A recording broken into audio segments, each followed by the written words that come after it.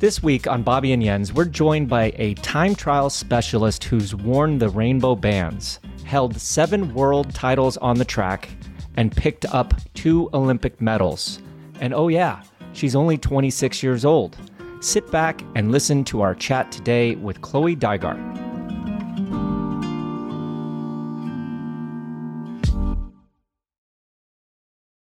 Okay, everyone. Very proud to have Miss Chloe Dygert on Bobby and Jens. Chloe, welcome to the show. Thanks for having me. Well, thank you for joining us. I mean, since we were trying to get this podcast recording kind of organized, you told me where you were and what you were doing. So I'm going to leave that up to you. Where are you and what cool stuff are you up to right now? Yeah, so currently I am in Silverstone. I am doing some skin suit scanning and some wind tunnel testing with our new Canyon bikes and some skin suit stuff. And I'm only here for like 48 hours. And then I go back to Belgium. So Belgium is home base for me. And then I'll be there until the weekend. And then I head to Mallorca for team camp. And then I go to Italy for another camp and just hopefully start the season after that. But I've had a little bit of a cold for like 3 weeks. So still trying to get healthy and take it as I can go. And hopefully we'll be ready to go by our First Nations Cup in the middle of March. March.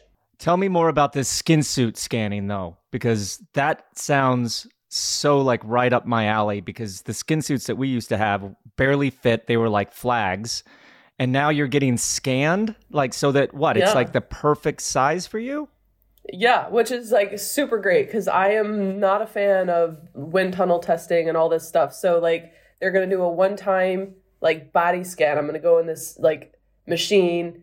I'll be in like undergarments only and they'll like do this full body scan and then it's like getting all my body measurements, and then I'll get on the bike in the wind tunnel and they'll do the scan again, like in my undergarments. So it's like they're getting every exact detail of my body. So I don't have to try on skin suits anymore. Hopefully like the scan will just be perfect and it'll be fitted to my body exactly the way I need it, you know, and with my legs too, like my left leg is still smaller than my right leg. So being able to have a skin suit that fits perfectly for my left leg compared to my right leg. And, you know, say with, if my one arm is longer than the other, they're going to be able to make it just perfect. So really exciting.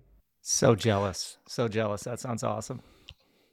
So before we go further into what are you going to be racing, about Olympics, plans for the future and whatnot, let's start at the beginning. What actually or how actually did you get started on the bike? Did your parents buy you a bike? Your friend had a bike, or you saw the Tour de France on TV? What was it that got you on the bike?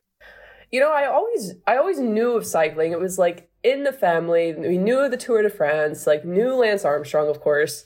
And, you know, everybody wore the Live Strong bracelets around school. Like everybody knew what it was. My uncle and my dad did it. You know, I had never had any interest in it. I was a runner and then I played basketball and I didn't care.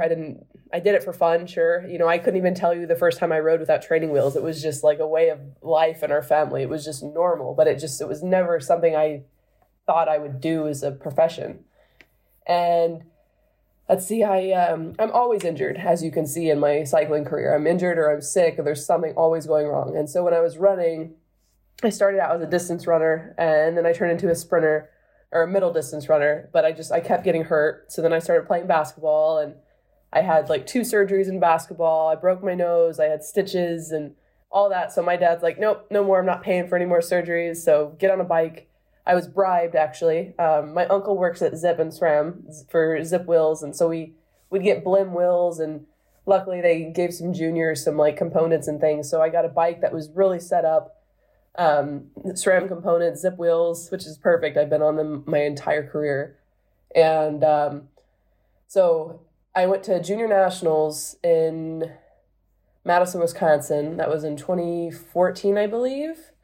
And I was a 15, 16-year-old junior. And my dad bribed me. He said, if you go, I'll let you use your brother's Zip wheels. And if you win, you get a pair of Oakleys. So, of course, I used my brother's Zip wheels. And, of course, I had to win so I could get the Oakleys. So I knew I was decent then. because I had won the criterium and I was third in the road race and time trial to Emma White. And the next year I tore my ACL. So I was like basically done with sports. I just didn't think I cared anymore at all about anything. Was planning on just going to college and whatever. But I was on 2016 at the time, Nicola Kramer, her team, and she was super supportive of me. And I think she saw that I had potential as well. And so she kept nagging me. My dad kept nagging me, and got on the bike one last time for my 18-year-old season, my last year as a junior, and went to nationals again. I won 2 out of the 3 events there. I qualified for junior worlds and went to worlds and won both of those events. And since then, it's just been full gas. So it's been a whirlwind, but it's been fun. Yeah, I remember watching the World Championships there in Richmond. You know, to win one is one thing, but to back it up and win the second one, what are your memories of racing in front of your home fans and pulling the double dub there at the Junior Women's World Championships? You know, it's funny. I don't really think I quite understood, or still don't understand, how truly, amazing that was. That was my first year racing, and it was in America, and my family was able to be there, and I don't think I actually appreciated it as much as I probably should have. Because now, being in Europe, being away from home, being away from my family and everything, it's hard, it's not fun.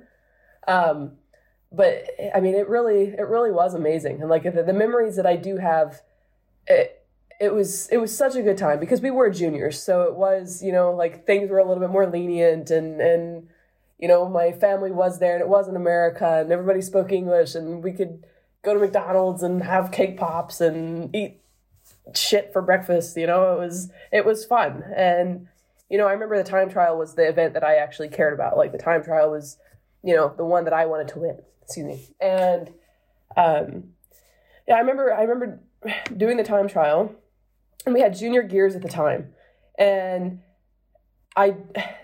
every time trial that I've done, like I can remember it like the back of my hand. I remember all the moments that I could have done better on, like even in Yorkshire, for example, like I could tell you right now, the 3 spots that I messed up in, and like, I think about them constantly. Like I could have made up time here. I lost time here because of that. And, and the same thing in that time trial. I remember on the way back, I zoned out. I don't know how long I zoned out, but I zoned out when I was catching my 2-minute man. And I remember being so irritated when I came back to whatever. And I just remember thinking, like, what were you doing? Like, why would you zone out? So I don't know how much time I lost there, and there was a turn that I took too slow. And like, I just remember it so vividly, and it's just so frustrating. But, I can't complain about a win. So happy about that. And then in the road race, honestly, my dad told me after the race, after the whole week was done, he said, after you won the time trial, I just assumed that you didn't care about the road race, and I wanted to tell you that it's still a race. It still matters. You still have to try and go for the win. And, I think the time trial was such a big goal for me that I think everybody just assumed that the road race was just extra. The road race was just going to be for fun. But, I don't go into anything to lose. That's not my mentality. That's not who I am. And so we went in with a plan, Ina Teutenberg, her plan. And I remember it, like, of course, being juniors, you don't always think things are going to work out and whatever, but like she literally called the race, call it exactly. Like it happened exactly how she planned it. And I think I was more impressed with that than I was with my performance myself. Just because I'd never worked with someone like that before. I didn't understand that it was, tactics were involved and everything, but it was pretty impressive on her side for sure. And I think about that more than the actual win itself, but it was a fun race. It was my course 100%. Like I loved everything about that road race. I loved everything about that time trial. Like just perfect. So after winning 2 out of 2 possible medals, did you ever feel the pressure of the public, sponsor teams or the national federation, or you are the next national hero, superstar, or you were too young and you didn't care about it? Or could you feel oh, now I'm double world champ at the juniors. Everybody expects I keep going like that. Did you ever had that feeling? I think there's, no, I never did. And I still don't. I think if there's pressure, it's from me. It's the pressure that I put on myself. I honestly, this might sound super cocky, but like, I expect to win, like the races that I prepare for. Of course, I'm realistic. And, if there's, I don't expect to win every race, but the races that I prepare for, the world championships, the IP, the really big, important races, like I don't show up to lose. Nobody shows up to lose. You don't go to a race to lose. That's not what you do. I get these things from USA Cycling or from the team. Like, what are your goals for the year? What do you mean? What are my goals? Like, I'm going to do this and I want to win it. Like, I'm not going to go to podium. I'm not going to go to get top 5. I'm not going to go to get top 10. Like, why race? Why would you race if that mentality is just that's not me.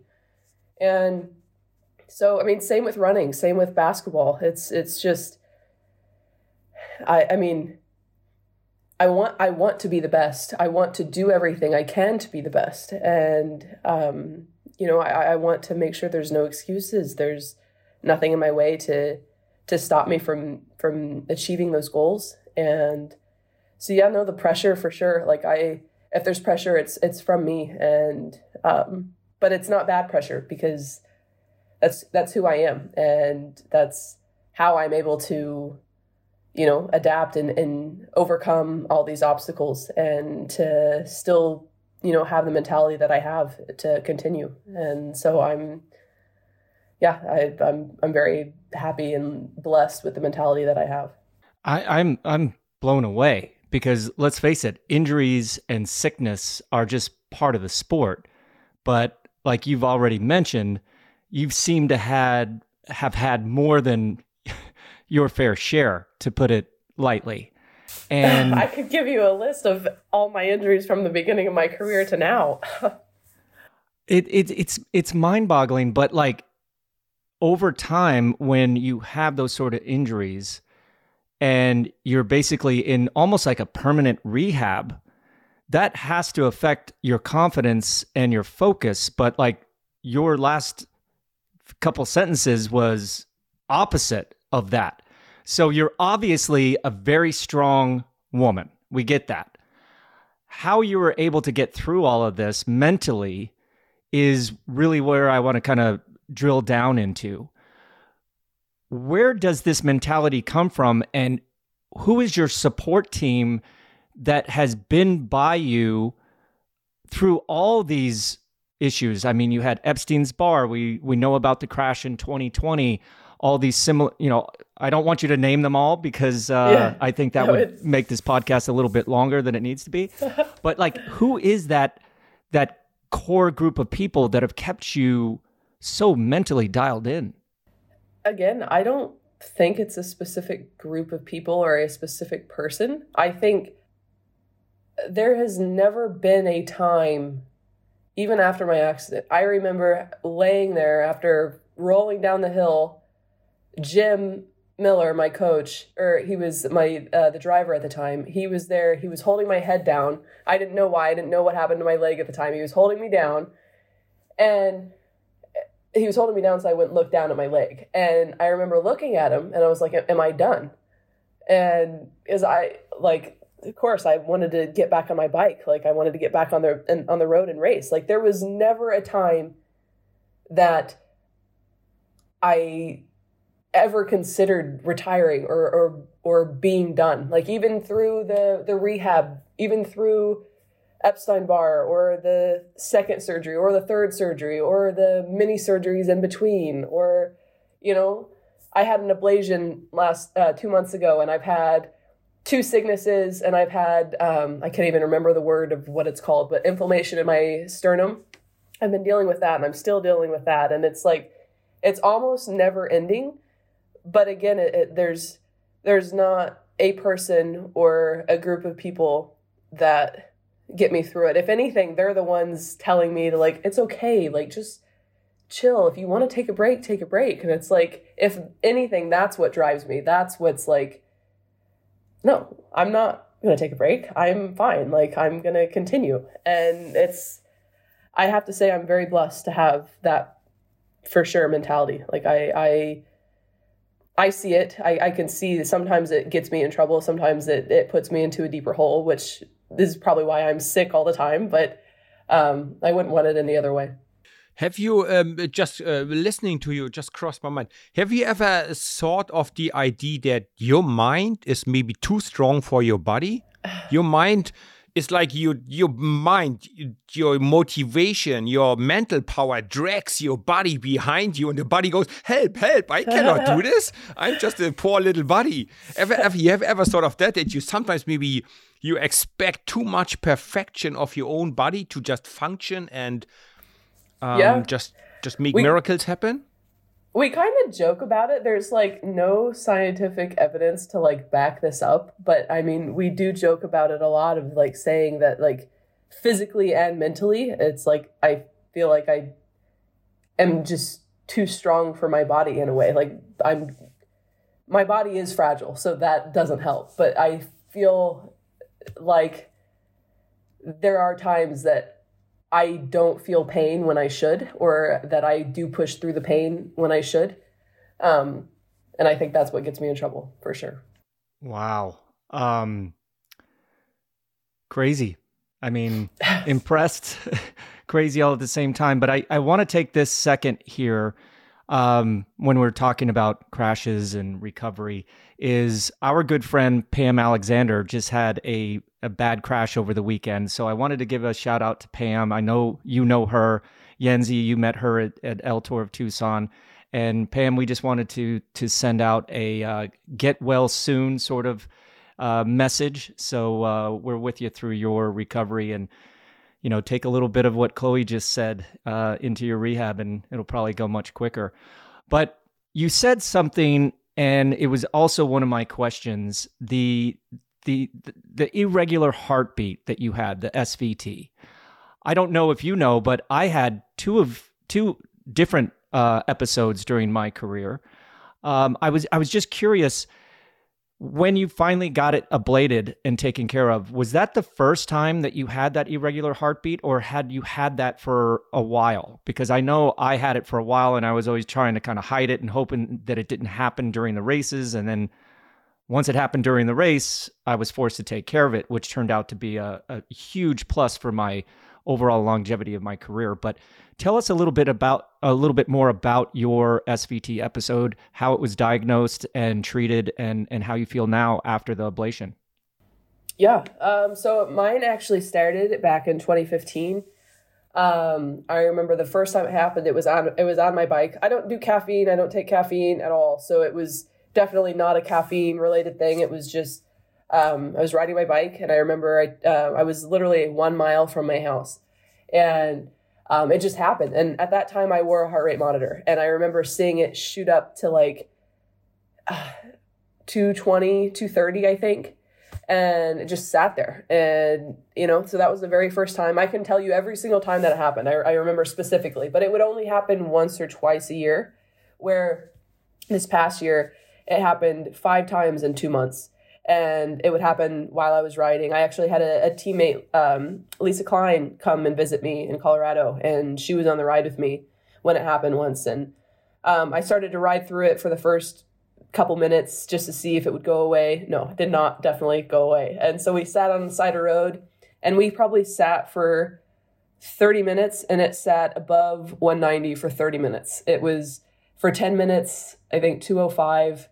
Max was like 220, I think. And like, those are the only times that I've actually had it recorded was on the bike, because I was, using a heart rate monitor. And like, I had a little cardia unit that they told me to try to use. And every time I would use it, it would say that I had AFib. And so everybody's freaking out. And so I just don't have patience. And there was the cardiologist that I went to go see. I'm like, I don't care. Like, go in and give me the adrenaline medicine. Just fix it. I don't care. Like, we're not going to track it on your little machine. Like, I have proof on my Garmin. That's all that matters. Like, just go in, trigger it, fix it. That's it. But it did happen after the ablation. It did happen 2 more times, but I haven't had it happen since. Interesting. Interesting. Yep. Yeah. To our listeners out there that have any sort of irregular heartbeats, there you mentioned it. It's a little kind of unit that you put your fingers on.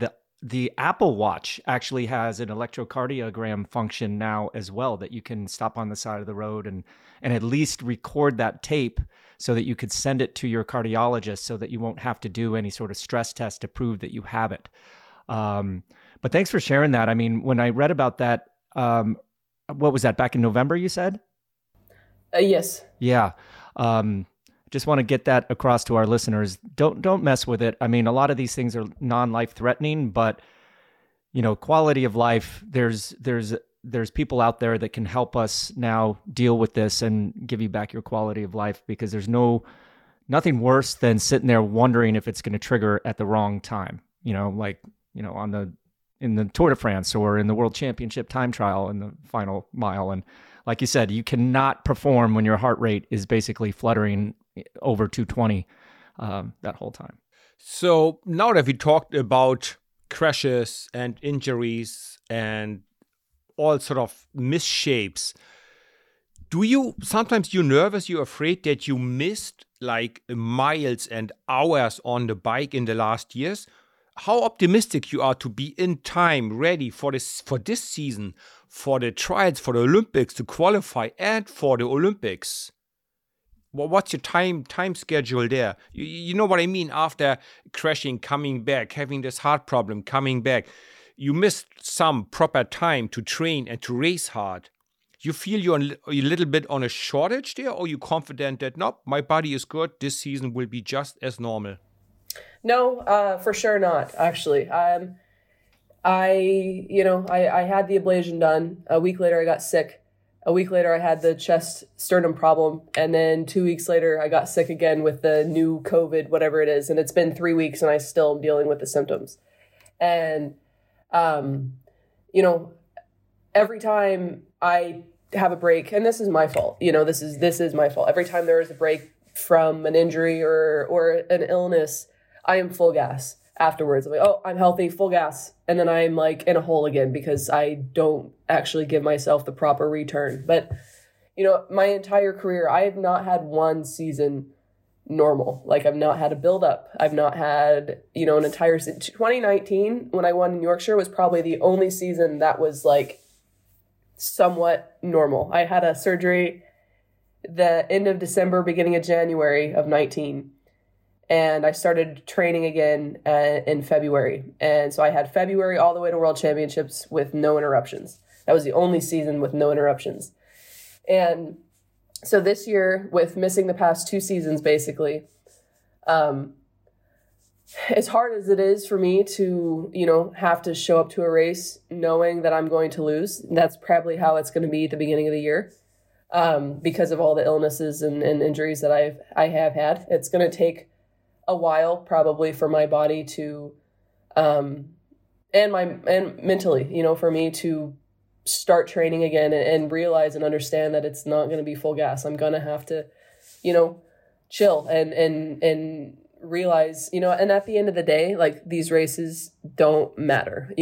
I have to prepare for nationals. I have to win nationals so I can qualify for World Championships, because I need to go to World Championships and at least get top 3 at World Championships in order to qualify for the Olympics. I'm not going to leave it to coaches selection because that is a mess here in America. And so I don't, that to me is what I'm going to have to focus on this year is making sure that I am prepared 100% for the races that actually matter for me to get the next 2 seasons underway. And after that, that's when I can, hopefully have the build up again on my body that I am able to start the season fresh and start the season and actually, win and do the races that I want to do on the road. And, but yeah, so, that's basically been my career as well, is just focusing on those specific races that matter most in the season. And again, that's probably what we're going to have to do this year. And then, get through this year and hopefully qualify for the Olympics and, do the same thing at the Olympics and just continue to build from there. Well, you've had success from a very early age. You've had these obstacles that you needed to overcome. But I remember talking to Nicola Cranmer a few years ago, multi-years ago now, I'm getting old. But it was, your race program. And it seemed to be primarily focused over here in the US. And it kind of goes against the grain of, if you want to be a super successful cyclist, you need to go and base yourself in Europe. You got to race mostly in Europe, but you've always done that a little bit differently. Can you tell us a little bit about your reasoning for taking such a different approach to where you live and looking at your race schedule? Yeah, for sure. I think my biggest thing is I have goals. Like I have specific races that I want to win, that I want to do well in. And it's like, why do I want to be put in all these races? I understand from a team standpoint, being a teammate for sure, 100% doing the races that I need to do for the team. But for me as an individual, I want to win Strade Bianche. I want to win Flanders. I want to win Roubaix. I want to win Nationals. I want to win Worlds. It's like, for me, I will prepare specifically for that race so I can win that race. I'm not going to just go into a race just to, participate. And I think that was always how I trained, was I trained specifically for the event that I wanted to win.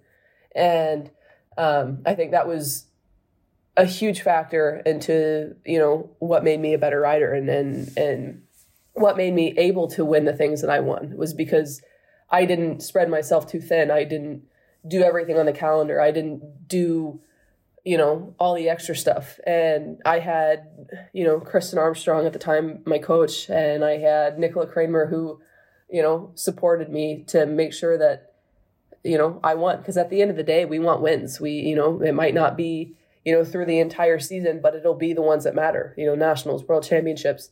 And, I'm hoping once I'm healthy again, even with my schedule this year, it's, Canyon and the directors and the coaches and Ronnie, it's like all they truly care about is getting me healthy. And I have not felt pressure from them once about, of course I feel pressure. Like, I'm like, oh shit, I'm sorry guys. Like, it's happening again. But all they truly care about is me and getting me healthy again. And that's how we're going to get wins. Because if it was the other way around and they were pushing me, it would just put me into a hole and I'd never be able to race. And so I am really, truly grateful for, that kind of support to let me be the rider that I am, because the rider that I am needs those specific training, the specific goals to be able to accomplish what I need to accomplish to win the races that we need to win. And I think that's just how it's worked for me, and that's how I'm able to accomplish those goals. We'll be back after this short break. So when we talk about accomplishing these goals, where do you see yourself? Like, maybe give me a number, a percentage of how fit you are from the Chloe Dygert World Champion time trial in 2019, right? How much percentage of that, how close or how far away you are from your top, you think? And what are you going to focus on? Endurance, strength, max power, or what do you focus on in the next days and weeks to come in your training? Yeah. So honestly, even in Yorkshire, and I mean, I know this might sound cocky, but it's like, I truly don't believe I was 100% in Yorkshire either. So, in Olympics, I've heard from my coach at the time, Jim Miller. He's still my coach. I've heard from him I was around 60 to 70% on race day. But you won by a minute. No, not in Tokyo. Sorry, did I say Yorkshire? I meant Tokyo. Sorry. But in Yorkshire, I was probably 90, 95, I would say. But yeah, sorry. In Tokyo, I was about 60 to 70%, I would say. And that's, just my body just wasn't ready. I had four months of training after the accident. My leg just wasn't strong enough. I wasn't there. I wasn't recovered. So right now, honestly, I mean, it's hard to say. I don't know. I'm very trusting to the gym and the team. So what they tell me is what I would believe. So I should have asked Jim before I came in so he could tell me what percentage I'm at. But we did talk about it. I said, so if I start training again, after this week, after I start feeling a little bit better, like how long do you think it's going to take me to like be okay to race? And he says probably about 4 weeks. So, and that's to be okay to just participate in a race. So, hopefully it's faster than that. Hopefully once I get on the track a little bit, I'll gain some strength there. And, but yeah, again, we're working towards nationals and world championships, and I have to just be okay with how things play out until then, because, at the end of the day, qualifying for the Olympics and winning the Olympics is the goal. Chloe, now I will sound like your own old father. But Chloe, in your words, I can hear again, you're already itching to go too fast, too quick. Yes. They told you it's 4 weeks, and you told us you hope it's 2 weeks. No, Chloe, listen to them. It is their life, their job. They study. They know. Listen to them. They want the best for you. Chloe, we want the best for you.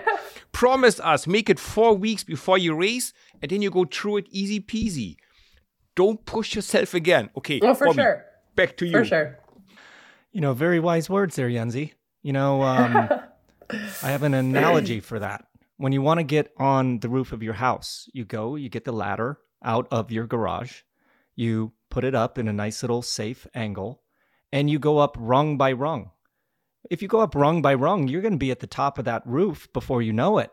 But if you try to jump 2 or 3 rungs at a time, you may make it, but the risk of falling down is greater. So, take 1 rung at a time and go from there. But I mean, it sounds like not only your enthusiasm, but the complexity of balancing your individual goals when you're racing for USA Cycling and the national team with your team goals on the road with Canyon SRAM. I'm interested, how is that balance? How do you find that balance? And like, who are the main people that you kind of have to talk to make sure that the track with the national team and the road with Canyon SRAM kind of jibe together for the overall benefit of both of those organizations, as well as yourself? That is another, huge benefit, and why I chose Canyon SRAM was how supportive they were of me and my goals. So they work so well with Jim Miller, my personal coach, and then Gary Sutton, my track coach. And they all work together on trying to find out what's going to be the best for me and the best for the team, both teams, USA and Canyon SRAM. And it's not always right. It's not always perfect. It's not always what's best for me. It's not always what's best for, Canyon SRAM or the team at USA. But, nothing is going to always be perfect. Logistics are something's always going to happen, and so we all do the best we can. And, they say jump, I say how high. That's just how it is. So, talking about jumping high, the Olympics, first of all, are you going to focus on the track, individual pursuit, or on the road, or both? And for the individual pursuit, what time do you think will qualify you for the Olympics? And what time you think will win you the gold medal? Well, so they don't have the IP at the Olympics. They only have it at Worlds. The team pursuit is at the Olympics. But the IP, so I have, what do I have? A 316 maybe now? 316, I think. That's the world record. So yeah, I have a 316. My original goal was to break 310 by the end of my career. But now that the Magnus Sheffield, he did a 306, I think, in Colorado Springs. And so then I wanted to beat that. And then there was another junior boy who did a 305. So like my all-time goal now is to break a 305. So we'll see. But, so I want to do that for sure. I want to do the hour record. Those are like big goals of mine that I have still yet to do in my career. But yes, for what was the question about the time trial you said? What time you think you need to qualify, and then on the Olympics you trying to race road and on the track, or you focus on one of it? I'll try to do so the 3 events that I would do would be the team pursuit, the road race, and the time trial. And being in Paris, it's not going to be as hilly as Tokyo or as it probably would in another location. So I'm hoping to qualify for all 3 and participate. Well, not participate, hopefully. The team pursuit's a little different. It's obviously with the team. So hopefully by then we'll have recruited a lot more girls and stronger girls so we can try to go for the gold medal. But the road race and the time trial for sure is something that I will focus on. But the road race obviously is going to be, based off of, what the course is. And, obviously we have some other great talent on Team USA. So we'll just have to see how that goes. Cool. Well, kind of switching gears a little bit, women's professional cycling has made huge strides in recent years, right? But your team, Canyon SRAM, has a new feeder/development team called Canyon SRAM Generation. I just have to give a shout out to your boss, Ronnie Lauka, for making this happen, because what a cool project. Would you have expected something like this just a few years ago in women's cycling? I mean, you're only, 26? But 26. Now there's not only professional women's teams associated at the highest level, but now those professional women's team are starting to have feeder teams due to the efforts of Ronnie. Yeah. And I will just add on to that. When they first came on with this team, I remember thinking, oh, great. Here's another, just another team to make us look good just for media. But I have to say the support, the girls that are on this team, especially after, seeing it this past time that I was at camp, it is so genuine. And the girls that are on this team, I am just blown away with, I am so privileged being an American, living in America. Everybody in America is so privileged to some of these riders that are on this generation team. Seeing and hearing their stories, seeing where they're coming from. It is the most amazing opportunity that Canyon SRAM is doing and giving these girls. It's almost, I'm not a very sympathetic person, but I have to say when I was hearing some of these stories and hearing, why we're doing this and what it's all about. If you guys actually took the time to realize that this is not just a media fluke, this is not just to make us look good. We're giving these girls opportunities that they would not have, anywhere. But it's amazing to see their smiles and at the beginning of the week, they're kind of shy. And then throughout the week, they get, more and more enthusiastic. And it really is exciting to see. And not just for our team, everybody, there's other teams, but it's truly amazing when it's done the right way, when it's done in support of the riders who truly actually need the development, need the support. And I have to say, that's where I would, put my money into. That's where I would support these riders. It's just an amazing, truly amazing opportunity. And I feel honored to be a part of it. I feel honored to watch it and to see it grow. It's just, the support too is amazing. Everybody's a part of it, and it's just great to see. So would you think you would have benefited from a similar program, let's say 10 years ago, 8 years ago? Would that have been good for you, or you were already strong-minded, focused on your career, you didn't need that? Or you think, yeah, that would have been nice for me to have 10 years back? But again, this just goes back to how privileged, I was. I was on 2016 at the time, and of course, being in America, being on an American team, it wasn't, we didn't have everything that the World Tour teams had, which these girls, they're getting, everything that they need, which is so great. But I'm not complaining about what I had, because if you think about it, I had a bike, I had a kit, I had the best coach in the entire world for what I wanted to do. I had the team behind me that was so supportive to make sure that I was able to do what I wanted. And, at the end of the day, that's all that I needed to be able to win, because I was blessed with the ability to have the talent to be able to win those races where, not everybody has the talent to be able to, do those kind of things. So having the support and having these teams like Nicola's team, it's perfect, having the development, having that support, so I don't think I would have benefited or it would have made a difference.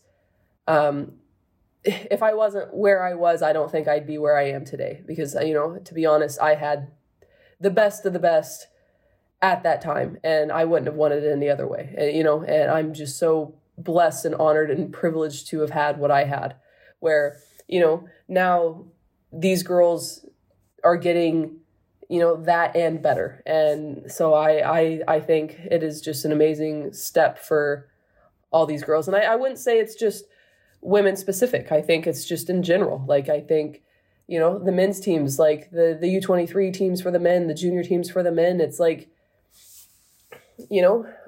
everybody's just trying to make everybody better. And I think it's just huge. And without that, there wouldn't be, obviously there are some riders like, look at Remco, like he was able to jump, Quinn Simmons is able to jump. Like it does happen, but it's, it is nice to be able to have those support teams, those, the generation team that we have, the development teams, like it does help for sure to get those riders the understanding and the knowledge to know what they need to do to be able to take that next step. Yeah, it's so important. And then your team also involved with the Zwift Academy by taking the winner of the Zwift Academy onto your team for, I think a year or two. It's another way of talent ID and giving people that don't have the opportunities that maybe we all had in that development to get a foot in the door, right? Because that's what it boils down to, is you got to be at the right place at the right time in front of the right people. And now that those doors or that doorway has gotten so much wider and teams are actually looking out of the normal countries and bringing that talent from all over the world. And it's just fun and exciting to watch. And it's just so cool that Ronnie put together this idea. And I just wanted to give him extra double shout out for all the efforts that they've made. But this normally comes from Jens. He normally says, okay, I want to give you an easier question. So I'm going to steal a little bit of that from Jens's playbook. But okay, we've listened to you now for 35 minutes. We get it. You're strong. But what is your biggest challenge? I mean, you go all over the world and you have to be sometimes a little bit, uncomfortable. So like, what is your biggest challenge when you are away from home, going to all these different countries around the world? And what is that one thing that you bring in your suitcase to kind of keep you at home? I think like the biggest joke there is like, I am the most American person like ever in this world. So like me being outside of America, like I'm definitely that, oh, she's American, like full gas, like I do not function well in outside of America. Like being in Europe, it's so new for me. Like, I mean, I've been here off and on, for years, but I still just, it's not my style. It's not my thing. It's just not. And like being in Belgium, like I have a host family that I'll stay with sometimes. And then I stay, closer in town. And so that where I stay closer in town, like everybody speaks French there. And like the people I stay with speak French. And then, when I go stay with that host family, they're out towards, they're in, I can't even say it, Malibu, whatever it is, but they all speak Dutch out there. So I'm like trying to figure out, should I learn French or should I learn Dutch? And so it's just, like at this point, I'm just kind of giving up and I'm just, what, I'll just struggle and speak English and just deal with it. But yeah, no, it's I guess it's getting better. They're like I'm getting a little bit more comfortable for sure. But I definitely like America, 100%. I did work for a French team for 6 years, and when I lived down there, of course, I had to learn to speak French, which is a challenge. It's a difficult to learn language. And just to make you laugh, a sentence you should know is, I am not stupid. I just don't speak your language, because very often people assume you're stupid because you don't understand. Right? So sometimes I learned that sentence. I'm not stupid. I just don't speak your language, my friend. Yeah, exactly. But Chloe, what do you do in your relaxing time? So now you live a lot of time in Belgium with your host family. You read books, you do movies, you play the PlayStation, or you just train 3 times a day. What do you do? What do you do in your day time off? Watching movies, Netflix, go fishing. What is it that relaxes you?